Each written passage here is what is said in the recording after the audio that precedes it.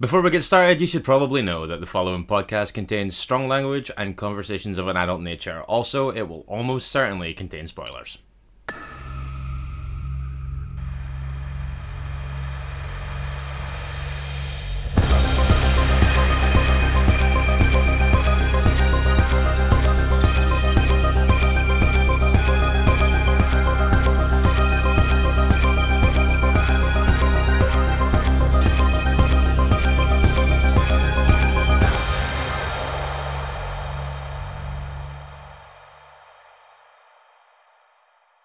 Hello and welcome to Minisode 63 of Strong Language and Violent Scenes, the podcast giving a second chance to films that might not deserve them. As ever, I'm Mitch Bain, I'm a lapsed horror writer and an occasional doer of musical things. And I'm Andy Stewart, disgusting filmmaker sometimes, full of beer right now. I was going to say, is one of those times right now? Yes, I am. Yeah. For date stamp purposes, we're recording this at 11 p.m. on a Friday. Yeah, and full disclosure time. We have been drinking. That is true. Yeah, we have. Which is not something we make a habit of before recording, so we'll see where this takes us. It's quite rare, actually. It's quite rare. Yeah, pretty rare. We did start off a lot drunker when we began the podcast. Yeah, that was a nerves thing, I think. It certainly was for me. Now we're old pros. Yeah, exactly. We take it too seriously for that, but we have cut loose tonight. A wee bit. But how have you been? I'm absolutely fine. I'm warm. Yeah, I don't think I'm alone in that. I think the majority of our listeners are probably more clammy than they would care to be. Yeah, I feel like I'm, to reference a character from a film we've talked about in an episode, I feel like the director from the documentary within a film in Anaconda. The guy that spends the entire time just struggling in the heat in this very foppish kind of way. I feel like I've been that guy all week. No, it's not been great. But and I have been swimming in ball soup. Ball soup. Have you been watching anything? Do you know, not really. I did, but that's not true. Actually, that's a flat out lie. Checked out Lee Cronin's The Hole in the Ground. Okay, right. So I saw this at Glasgow Film Festival originally. You talked about it round about the time. Yeah, I was a little cold on it. How did you find it? I think I probably liked it marginally more than you. Okay. But I've already forgotten large swathes of it. When it finished, I was kind of into it, but that was it. It had no lasting effect on me. I thought that, and I kind of felt like with that one, it was a film that I had begun forgetting before it had ended. I feel like that's you, though. I feel like you'd already convinced yourself that you weren't into it. It wasn't particularly for me. So, I'm a little cold on that one. I don't want to go into it too much because I think I talked about it at reasonable length at the time. I would say check it out. Okay. Personally, I would say check it out. Like I say, I had a good time with it in the moment. There's nothing about it that stands out for me massively compared to a lot of other films. Yeah, I think that it's pretty interchangeable with a lot of kind of vaguely supernatural. Yeah, it's a perfectly serviceable film, and I liked it. But yeah, it just exists. You may take more out of it than I did, dear listener. But that's your journey. Mm-hmm. And that's your truth. And go live your truth. Go live your truth. So nothing else apart from that one we just watched together? Oh yeah, balls. You may remember a couple of weeks ago we had Abner Pastel on the show talking about The Collector. Indeed, yeah. Tonight, over a couple of beers, we watched The Collection. Yeah, we both kind of refreshed our collective memories on The Collection. Because our collective memories on The Collection, collectively. Yeah, because we both kind of had vague kind of recollections of it. For fuck's sake. We watched it back, and I think that pretty much everything that you said about it kind of holds up. It's a lot more fun. It's equally as grimy in a way that's way less nihilistic than the first one. Yeah, I mean, there's still some pretty gross stuff in it, but I feel like it's done in a much more tongue-in-cheek way. Yeah, it's played for fun way more. I mean, there was a couple of moments where we were like, oof. Yeah, it's nasty, but I think that when it's not in the context of a film that is front to back nasty, you can kind of enjoy those moments as entertainment in a way that you can't when it's tonally much darker. Yeah. And there were a couple of moments that actually physically made us curl into balls, like man balls. Wait. Yeah, pair of man balls. You're right. There's some really revolting set pieces in it as well, but I think it balances the lightness a little better, I think. Yeah, I would agree. It's probably a better film for it. So to you then, have you watched anything without me looming over you? Yeah, I have continued on my kind of Fright Fest retrospectives or Fright Fest revisiting that I've been doing over the last couple of weeks. Because the festival's getting closer. I'm getting very excited about it. You may hear more from us about this in the near future. Who can say? Hell, man, you're such a hint master. Who can say? But I've been revisiting a few things. So I did a Tyler McIntyre double bill this week. Oh, okay, right, okay. Tyler McIntyre, the director of Patchwork and Tragedy Girls, and best known for his appearance on this show, talking Memoirs of an Invisible Man way back in episode 12. But yeah, I watched Patchwork and Tragedy Girls this week. And did they hold up? Yeah, I've had a weird one with Patchwork, which was obviously his first film that he wrote with Chris Hill. Yeah. And I watched it at Fright Fest Glasgow and I loved it. And then I watched it again at home and I feel like it had suffered a little bit from I had suffered from festival hysteria. Sure. And I kind of talked it up a little bit too much in my brain. I don't know if it held up quite as well as I'd expected it to. But I went back to it this week and actually got way more out of it again. Oh, cool. So yeah, like I think that once it kind of like maybe going in cold after a little while, it kind of reminded me that there's really a lot to like in it, but also the growth in him as a filmmaker and as the pair of them as writers from Patchwork to Tragedy Girls is absolute night and day. It's such a marked leap in quality from Patchwork to Tragedy Girls. It really is. Yeah, and I would absolutely recommend checking out both films. But I think that, and I said this at the time, and I said this to Tyler at the time after it closed Fright Fest in 2017. Sure. I think Tragedy Girls is the smartest and most convincing reinvention of the slasher since Scream. Do you know, I can't really disagree with that. Yep, I think it's a remarkable film. It's great. I think Tragedy Girls is an absolute triumph, and I think I told Tyler as much when he was on the show. Yep. I am staggered that Tragedy Girls still doesn't have a UK release. Yeah, you like it's like, you can't watch it without watching an import thing like I did. Yeah, and like I did. Yeah, it's mad to me that people can't just go and watch this tonight. Like and it's actually a source of some annoyance to me because it's so good and I know so many people who would love it. It's superb. I mean, it's just a really smart film, just really smart, really fresh. And do you know what? It's, even if it costs you 20 quid to import it or 25 quid, just get it. I think it's worth it. Says the man who did that very thing. I also I fitted in another revisit actually, but it's something that recently landed on Netflix. Another Fright Fest film, saw it last year. Nicholas Pesce's Piercing. Oh, it's fucking amazing. It's so good. I hadn't seen it since I saw it at Fright Fest, and I really loved it then. Because I watched it recently, if you recall, we talked about it on a minisode. I love this film. But I love the fact that obviously The Eyes of My Mother, his first film, was kind of very austere. Yeah, these again are very night and day. Absolutely. Yeah, it's maybe not a bad two things to talk about. Because I think that The Eyes of My Mother, I love it as well. It's great. But I think that I wasn't ready for how radical a departure in so many ways Piercing is. Yeah, when I saw Eyes of My Mother, I was absolutely blown away. And I still am when I think about it now. And I have been having revisited it again. Mm-hmm.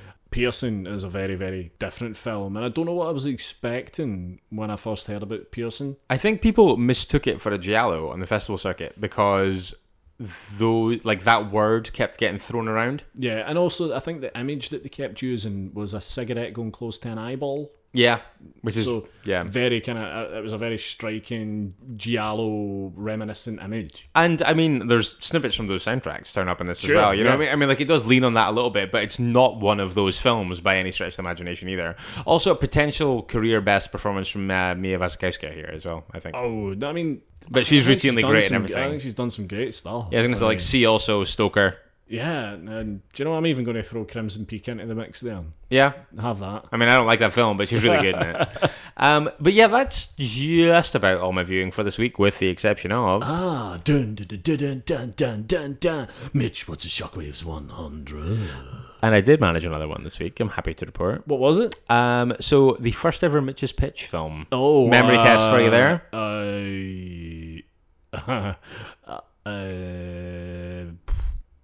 Funhouse? Yes! Well remembered. That's very impressive. Yes, Toe Peepers The Funhouse. Cool. Okay. So first watch, as most of them are. What did you make of that? Yeah, I really enjoyed it, actually. It's like suitably nasty. Kind of like as nasty as I'd expect it to be.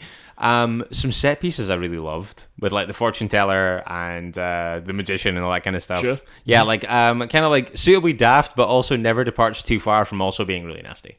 Cool. Well, yeah, I mean, it found itself in a bit of bother. It got wrapped up in the video nasties furore of the early 1980s. Which I can understand. Yeah, but I think it got tangled up in the kind of second tier, so films that were bad but weren't bad enough to warrant like potential jail time if you get caught punting them. Yeah. But yeah. Video unpleasants. Yeah. Video uncouths. Video sneers. But well, yeah, I'm glad you enjoyed it. No, it was a good one. And so, the journey continues. The journey continues. You're inching ever closer to Cannibal Holocaust, my friend. Yep. It's like I keep on putting it off, or we keep putting it off. Well, you don't. I don't. I keep trying to force it down your throat at every possible opportunity. You're always like, I'd like something fun tonight. Yeah. I'm going to get the impression that I keep doing that, and as a result, I'm going to just have a big bank of depressing ones at the end of it. Oh, yeah. Yep, which is going to be... I'm going to have like a really nihilistic closing few weeks on the Shockwaves 100. Let's come out like an empty shell of a man. But yeah, The Funhouse was this week's one, and yeah, I had fun with it. It was really good. What have they been saying? They've once again been saying plenty, and unsurprisingly, they've mostly been saying things about Ravenous. I'm going to tell you, I think all of my feedback is about Ravenous. Most of mine is also about Ravenous. So before we get into that, we should, of course, say a big thank you to Mr. Matt Mercer returning to the show this past week and having a great chat with us about Ravenous. And you know, I'm going to just say this right now. Obviously, as we discussed on the show, Matt came to us with the film. Mm-hmm. He said, let's get this together and let's talk about Ravenous because more people need to see it. Mm-hmm. I would be absolutely fine with other guests that we've had on in the past doing the same, or indeed prospective new guests approaching us. Yeah, pitch us stuff. We love that stuff. Yeah. Definitely. Come at us, bro. People still say that? I mean, you're saying it now, so... They will now. And yeah, I think Raven is qualifying for the show mostly because it's underseen. I don't but because a couple of people did kind of show up and did have a couple of things to say about the fact that it was chosen and kind of talking about its appropriateness for this platform. I mean, we kind of expected that, really. James Plum, no defense needed, sure, but it's more on let's get eyes on this kind of scenario. Yeah. Same coming from John Paul Fitch. This needs no defending. It is incredibly unseen, though. So yeah. I mean, yeah, that's fair enough. And also, I mean, like, obviously, this film has garnered like a pretty big following since it came out. But if you take a look into the critical reception from the time, it was like quite badly misunderstood back then. I think that, like, I think so. Yeah. Yeah, and it's kind of like a little bit of a kind of a Starship Troopers situation. Remember when Andrew Gower picked that? Obviously, it's very different because it was a much bigger film. But in the same way that everyone's like, oh, why would you pick that? It's great. But when you look at how it was received at the time and how it performed, then it kind of fits the bill. I had no problem. I think when Matt came to us and suggested Ravenous, right away I knew why he was suggesting it. Absolutely. And I knew the angle that we would take with it, rather than be like, a lot of people think this film's shite, but if you look at it again, it isn't. Well, maybe that is exactly the way we're also viewing it, because I'm sure there's still a contingent of people out there that think Ravenous is shite. Or at least think it's kind of daft, or kind of like... Well, it is, but in a good way, and in a charming way, and in a way that I think totally works. Yeah, and it's got some smart things to say as well. Except for the music. I still don't get the love for the music. And people are coming in thick and fast. I love the Damon Albarn soundtrack, blah, blah, blah, blah, blah. I still don't really get it. I find it confusing and jarring and misplaced. Mm-hmm. For the most part. I mean, someone who disagrees, though, is Saltire Popcorn. Enjoyed listening to chat about Ravenous on this week's Strong Violent PC. Thank you very much. And kudos to Andy Make Stuff and Mercer Sharp for seeing the film in the cinema. I discovered it on video, but I don't get the lack of love for the soundtrack. See, I think that the score for this is a lot of things that sound great in isolation. Sure. But I don't necessarily know if I think that if you put it on as an original score album, it would make sense. And I think that it's weird. I think that it's a lot of, like I say, it's a lot of really great pieces, and you can tell that there are really excellent minds and very musical people involved. But I also don't think that it flows particularly well. See, that's the thing. I think I mentioned to you off recording when we were kind of talking about this. I feel the same way about Sean Spillane's score to The Woman. Yeah, that's legitimate. I feel that some of the songs that he's written for that film just seem a bit weird and out of place, and I'm still, as much as I love the film, and I really do, yeah, I'm still not convinced that all the way that the score works. And that can take you out of things in like a pretty bad... It does, and I think it does in Ravenous. Yeah, I mean, I think there's something to be said for that. I mean, obviously last week was my first viewing of it, and I had that exact thing. Sure. in a couple of instances. But elsewhere, Caitlin Scared Cheapless on Twitter, getting in touch. Yeah. Not all the way through at Strong Violent PC's Ravenous episode. Have been meaning to watch Ravenous for ages because it's exactly my kind of thing. I think it's notable that eating human flesh comes from a place of desperation at first and then is addictive. Most killers who indulge in a bit of cannibalism are always seemingly underwhelmed by it, especially Armin Meiwes. Oh yeah, he was the German cannibal who brought the guy home online and murdered him and tried to eat his cock, but it was too chewy. Oh, I see. Okay. Yeah. In fact, only Albert Fish said he enjoyed it, and you can't be taking him as any barometer of taste, which is fair enough. Very true, very true. One of history's worst. But I mean, devil's advocate here, Mitch. Okay. He was eating kids, so they were probably a little bit more tender. Right. I see. I guess like veal. For fuck's sake. Moving very swiftly on. Do you have anything else on Ravenous? Yeah, heaps. Okay. Jenny McCarthy getting in touch to say, great episode. Thank you very much. Shout out for the Cannibal the Musical reference. My favourite musical about cannibals by a long margin. Definitely in my top 3. Sure.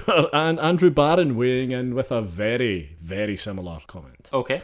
Just finished today's episode. Cannibal the Musical was originally titled Alfred Packer the Musical, so definitely has the links we spoke of. Okay, cool. There we go. Cool. Nice to have people validating those speculations we're making. Well, it's interesting you say that, Mitch, because while people are validating things, they're also shutting stuff down. Yeah, and we do love a correction on the show. Yeah, and it turns out I don't know as much about cannibalism and prion diseases as I thought I did. Well, apparently not, because our resident expert, Dr. Death, Dr. Lauren McIntyre at Nodding Goth on Twitter. Bone Mama, as I called her in the episode. The Bone Mama got in touch. Yeah. Saying, really looking forward to today's episode. This is a great film. It also reminds me of my favourite case of historical... Actually, she goes into fairly exhaustive detail. She does. I'm just going to shoot through the whole thing. Wonderful.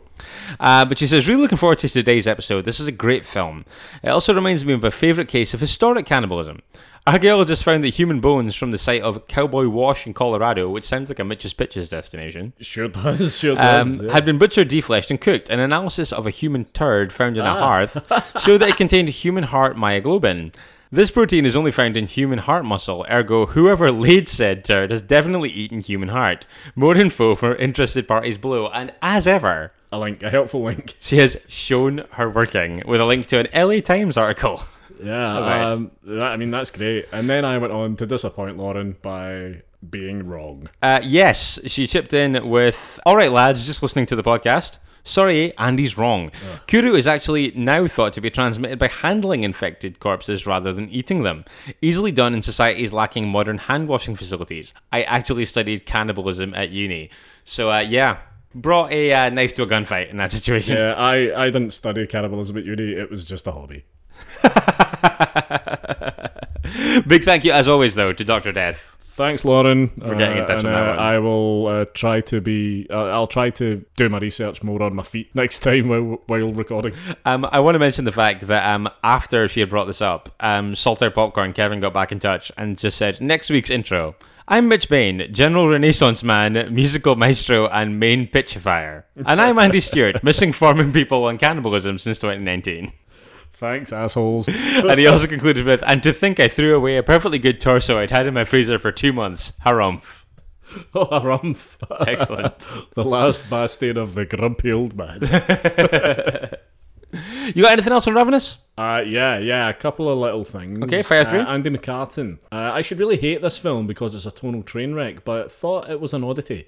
It has the strangest musical cues, along with slapstick action fight scenes. Most of the cast think they are in a serious, tense horror piece while Robert Carlyle is having a blast and eating more scenery than body parts. After just watching it for the first time, want to know what you guys think. Listen to the episode. Yeah, I think that Robert Carlyle...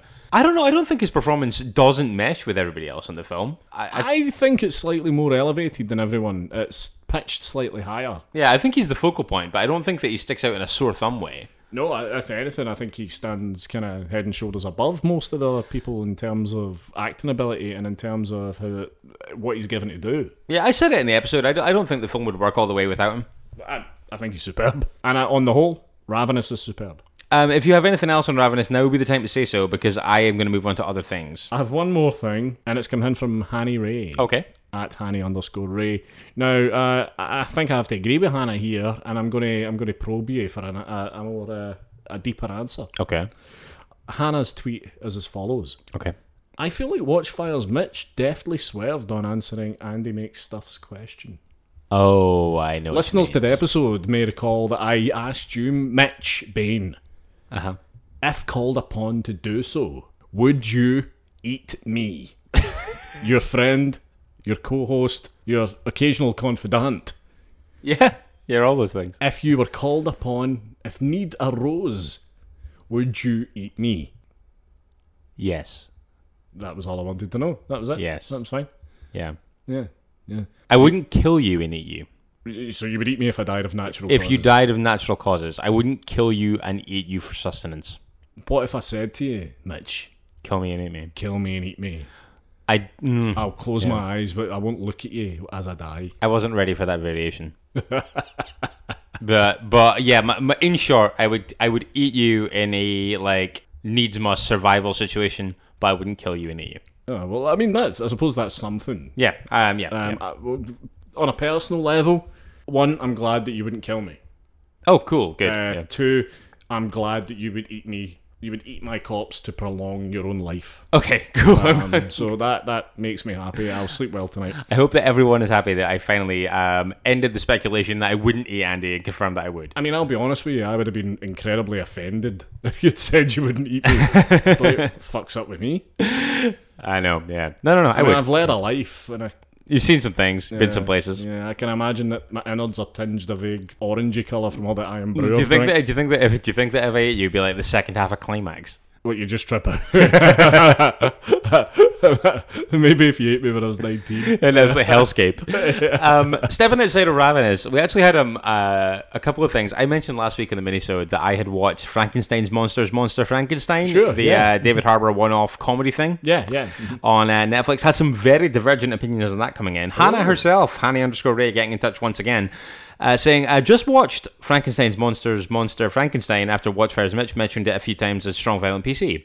And it's a fun, knowing, and very strange 32 minutes. David Harbour at his gruff best, which is pretty much where I stand on that. Sure. However, Kevin Matthews on Facebook, I'm just about to listen, but I have to say I was hugely disappointed by Frankenstein's Monster Frankenstein, and I don't think that David Harbour was right in the role as much as I love him elsewhere. Wow.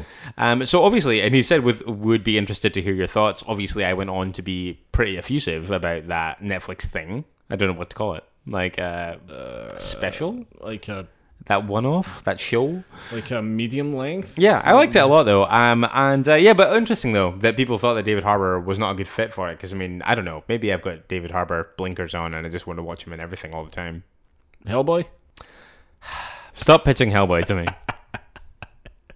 That is just about it for me. One last thing that I want to mention, because it was a really fun thing that happened this week. Gorehound at Zombie Slew got in touch on Twitter, and I think it was basically a reference to the fact that you keep making fun of Spotify on all of our episodes and minisodes for admittedly being the worst of the streaming platforms in terms of their most frequent fuck up rate, I would say.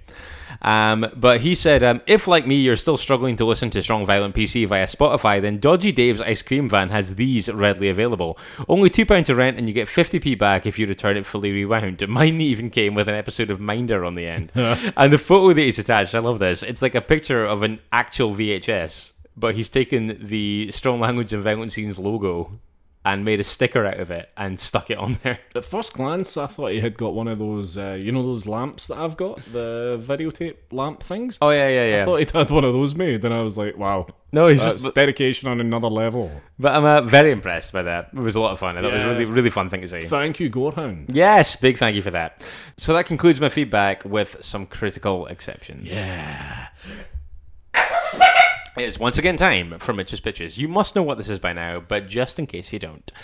Mitch's people every week, Mitch. Well, I'm hoping so. So if you are a new person and this is your first one, point one, I'm sorry. Point two, Mitch's Pitches is a feature on the show that is designed to exploit my ignorance for your entertainment. While we're recording, Andy will send a picture to my phone. It will be a poster from a horror film from years gone by. He will have photoshopped out the title, the tagline, all identifying text. He will leave only the image. My job will be to describe that image to the best of my ability and, where possible, give it a title and a synopsis. We will, of course, also post that everywhere on social media so you can join in yourselves. And boy, did you this week. So last week we had Fair Game, reappropriated by me as the Rampage of Martial Law, the Great Vehicular Woman. Wow.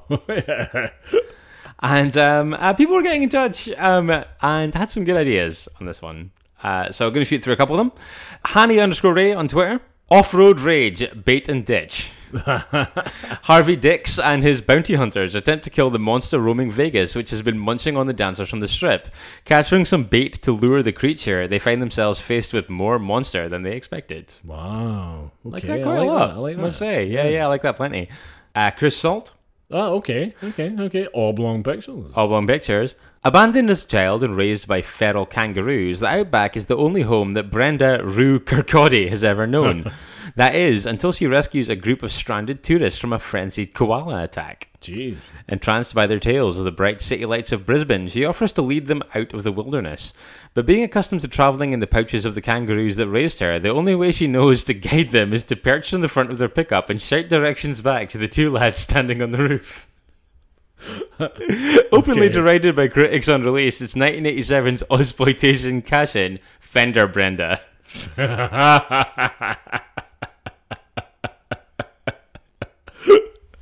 Fender Love it. Love it. Kevin Matthews. Murderous Aussie males decide to take a deranged door-to-door salesman up on his offer. Pay him good money and he'll find them victims to allow them to spend their Saturday and Sunday chaining other men to the front of their truck and impaling them on various roadside obstacles until their sex organs are mutilated, then making them dress as women while they continue to mash them between vehicles and hard surfaces. Jesus Christ. In 1984's Nasty, Weekender, Gender, Blender, Fender, Bender, Vendor.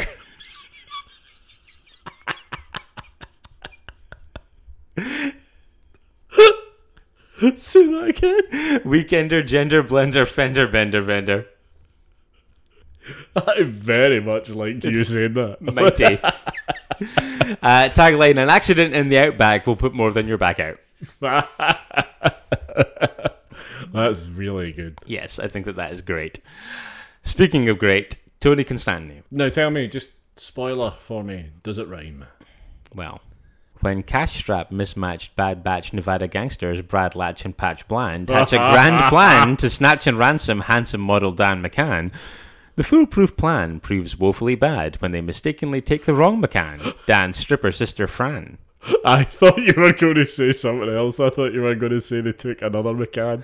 With the plan to ran Dan down the pan from the hiccup and the model's slapper sister now strapped to the pickup, the down-and-out boys hit the whiskey and the road with the frisky, risky lady ready to offload. Oh my God. But as the boys hit full throttle and drown in the bottle, hot on their heels is enraged brother Dan with a perfect and daring dynamic rescue plan.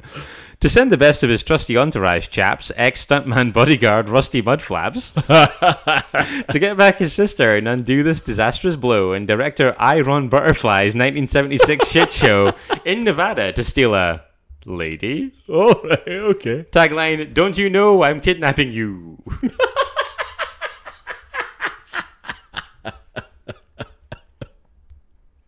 Big fan of the tagline. That concludes Mitch's Pitches, or at least the listener segment for this week. So it falls to you once again to pick both the best pitch and the best character name.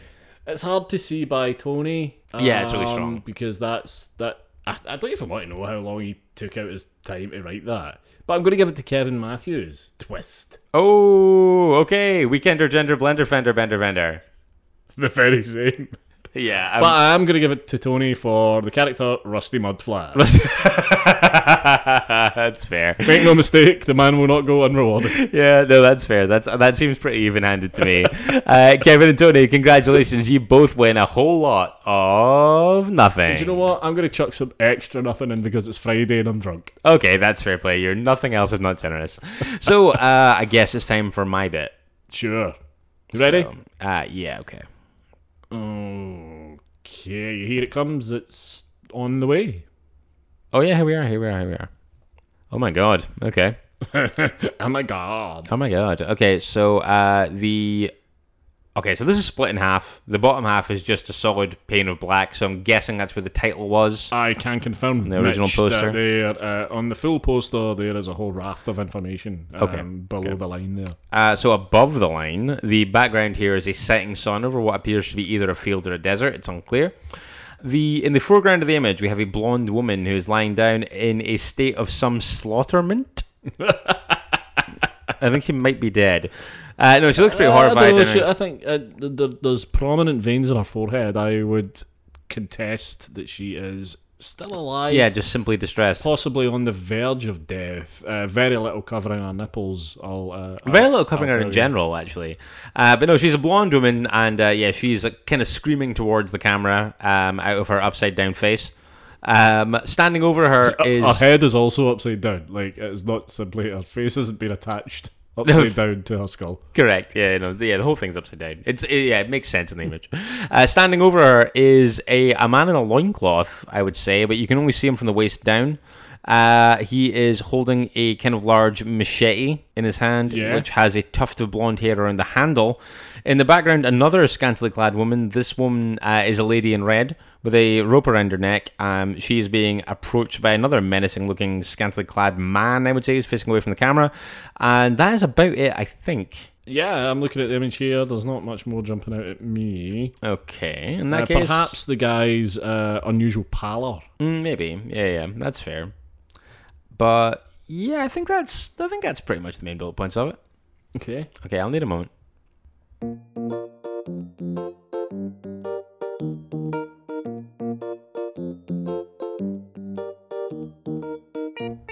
I'm so glad you would eat me.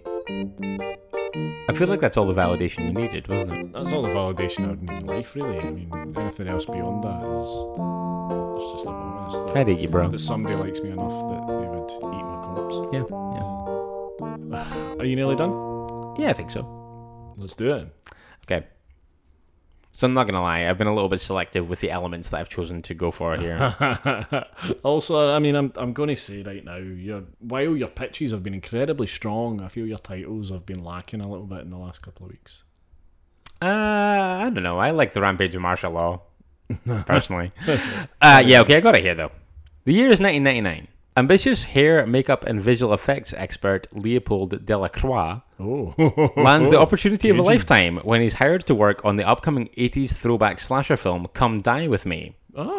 However, following an altercation with eccentric director Cineasta Demore, fuck off, he is abruptly fired from the production and, due to a legal loophole, also surrenders the rights to all of the prosthetics and hairpieces he worked so tirelessly on. Right. Hell-bent on revenge, Leopold embarks on a bloody rampage on set, brutally murdering any actor wearing any of his handiwork and reclaiming the items as his own. Get ready for your close-up in 1999's bad taste slasher throwback, Wig Your Own Grave. Tumbleweed. Wow. Wig your own grave. I'm afraid so. Jesus Christ. So much effort gone into the actual content. I know, I wrote so hard around such a mediocre pun. Leopold Delacroix. Yep. Cineasta Demore. Just as well, he became a director with a first name like Cineasta. Yeah, and especially a horror director, since his name is a literal translation of Director of Death. Wow. Yeah, I'm not proud of it. What's the real one? What year did you say? 99. Right, no, was that not the in-year date? Yeah, but it was also the real date. Oh, wow. The fact that you think this was a poster from the turn of the century tells its own story. Yeah, it's staggering. It was 1981, and the film was Umberto Lenzi's Make Them Die Slowly, more commonly known as Cannibal Ferox. Cannibal Ferox. Okay. I'm at the risk of being extremely ignorant. What's that about? You've got a choice, Mitch. Oh, I do. Okay. Our synopsisizers are aplenty. Okay. We have, on IMDb, Hell to Pay 27, Humberto Amador. Yes. Hell to Pay 27 with a different synopsis. Can I have the second one from Hell to Pay 27? An aspiring anthropologist takes her brother and friend on an expedition in the Amazon in order to disprove the existence of cannibalism. Once there, they meet two men lost in the jungle who are on the run from a native tribe that they tortured and enslaved to find emeralds. I love the voice you put on when you do that. Yeah, it's my sexy synopsis voice. It's your NPR voice. Yeah. Incredible Ferox. So that concludes Mitch's pitches for this week. However, this is where you come in. That image is everywhere now. Yeah. Get pitching. We love it when you do this. I can't get enough. Yes, it's amazing. So yeah, get in touch. There's loads and loads of nothing to be won. Warehouse is full of it. Absolutely. Yeah. Far as the eye can see. So, streaming platforms this week. The odd thing going on this week. Shudder has a good one from July 29th. They've picked up a couple of shorts. Okay. They've got that I think are worth checking out. They've got The Quiet Room. Right. And also Gigi Sol Guerrero's El Gigante.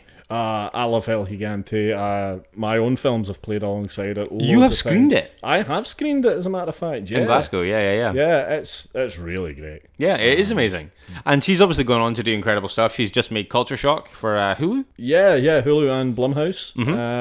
And that came out as part of the Into the Dark series, which is a series of feature-length films, one a month. I think they all have to tie in with a holiday.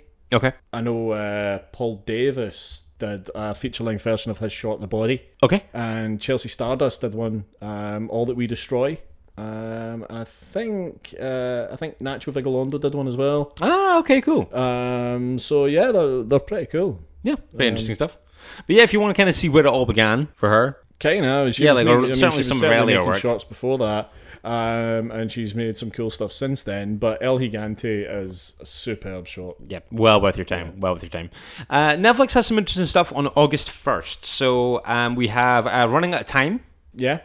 The synopsis for that: held hostage by men searching for secrets her late husband left behind, a widow and her family race against time to find a way out. Doing my usual balancing of quality and trash. August 1st, also, Mars Attacks comes to Netflix. Tim Burton's Mars Attacks. Yeah, cool. So that's there if you want to check that out. Also, and I think without question, really, in my opinion, the pick of the bunch this week, on August 1st, Netflix acquires Ex Machina.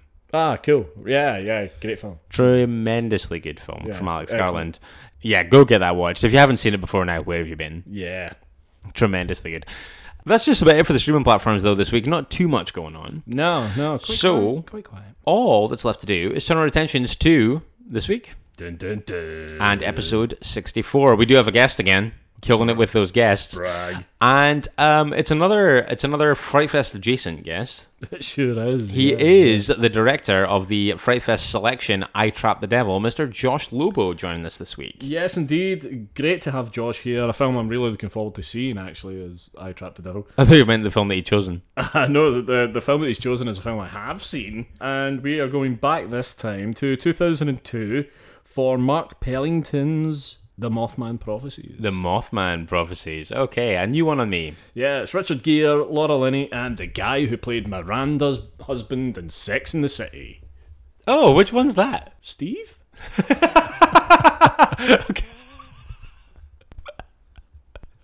Very good. I was going to ask you about the actor, but that's fine. I can't remember his name, but he's in it. But Josh Lobo, the director of I Trapped the Devil, joining us this week to talk The Mothman Prophecies. Going to be fun. Almost inevitably, I haven't seen this film. Have you? Do you have opinions? If you do, get in touch with us. Facebook and Instagram, we're Strong Language Violent Scenes. You can tweet us as well at Strong Violent PC.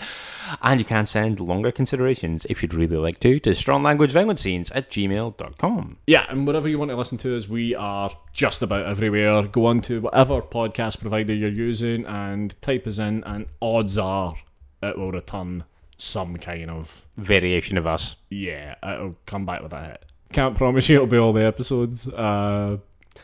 Not looking at anyone in particular. Stitcher. Yes, Stitcher. Whatever you're up to. See you looking over there. I think that for the avoidance of doubt, if you want the full, comprehensive, Strong Language Violent Scenes experience, I think that Podbean would be your top choice. Because they're lovely and they're our hosts? Yeah, they're good lads. We are back Friday, maybe before, who knows. We're talking The Mothman Prophecies with Josh Lobo. Join us then if you can. In the meantime, don't forget, it is better to die a hero than live as food in a world of chuds. Goodbye. Bye.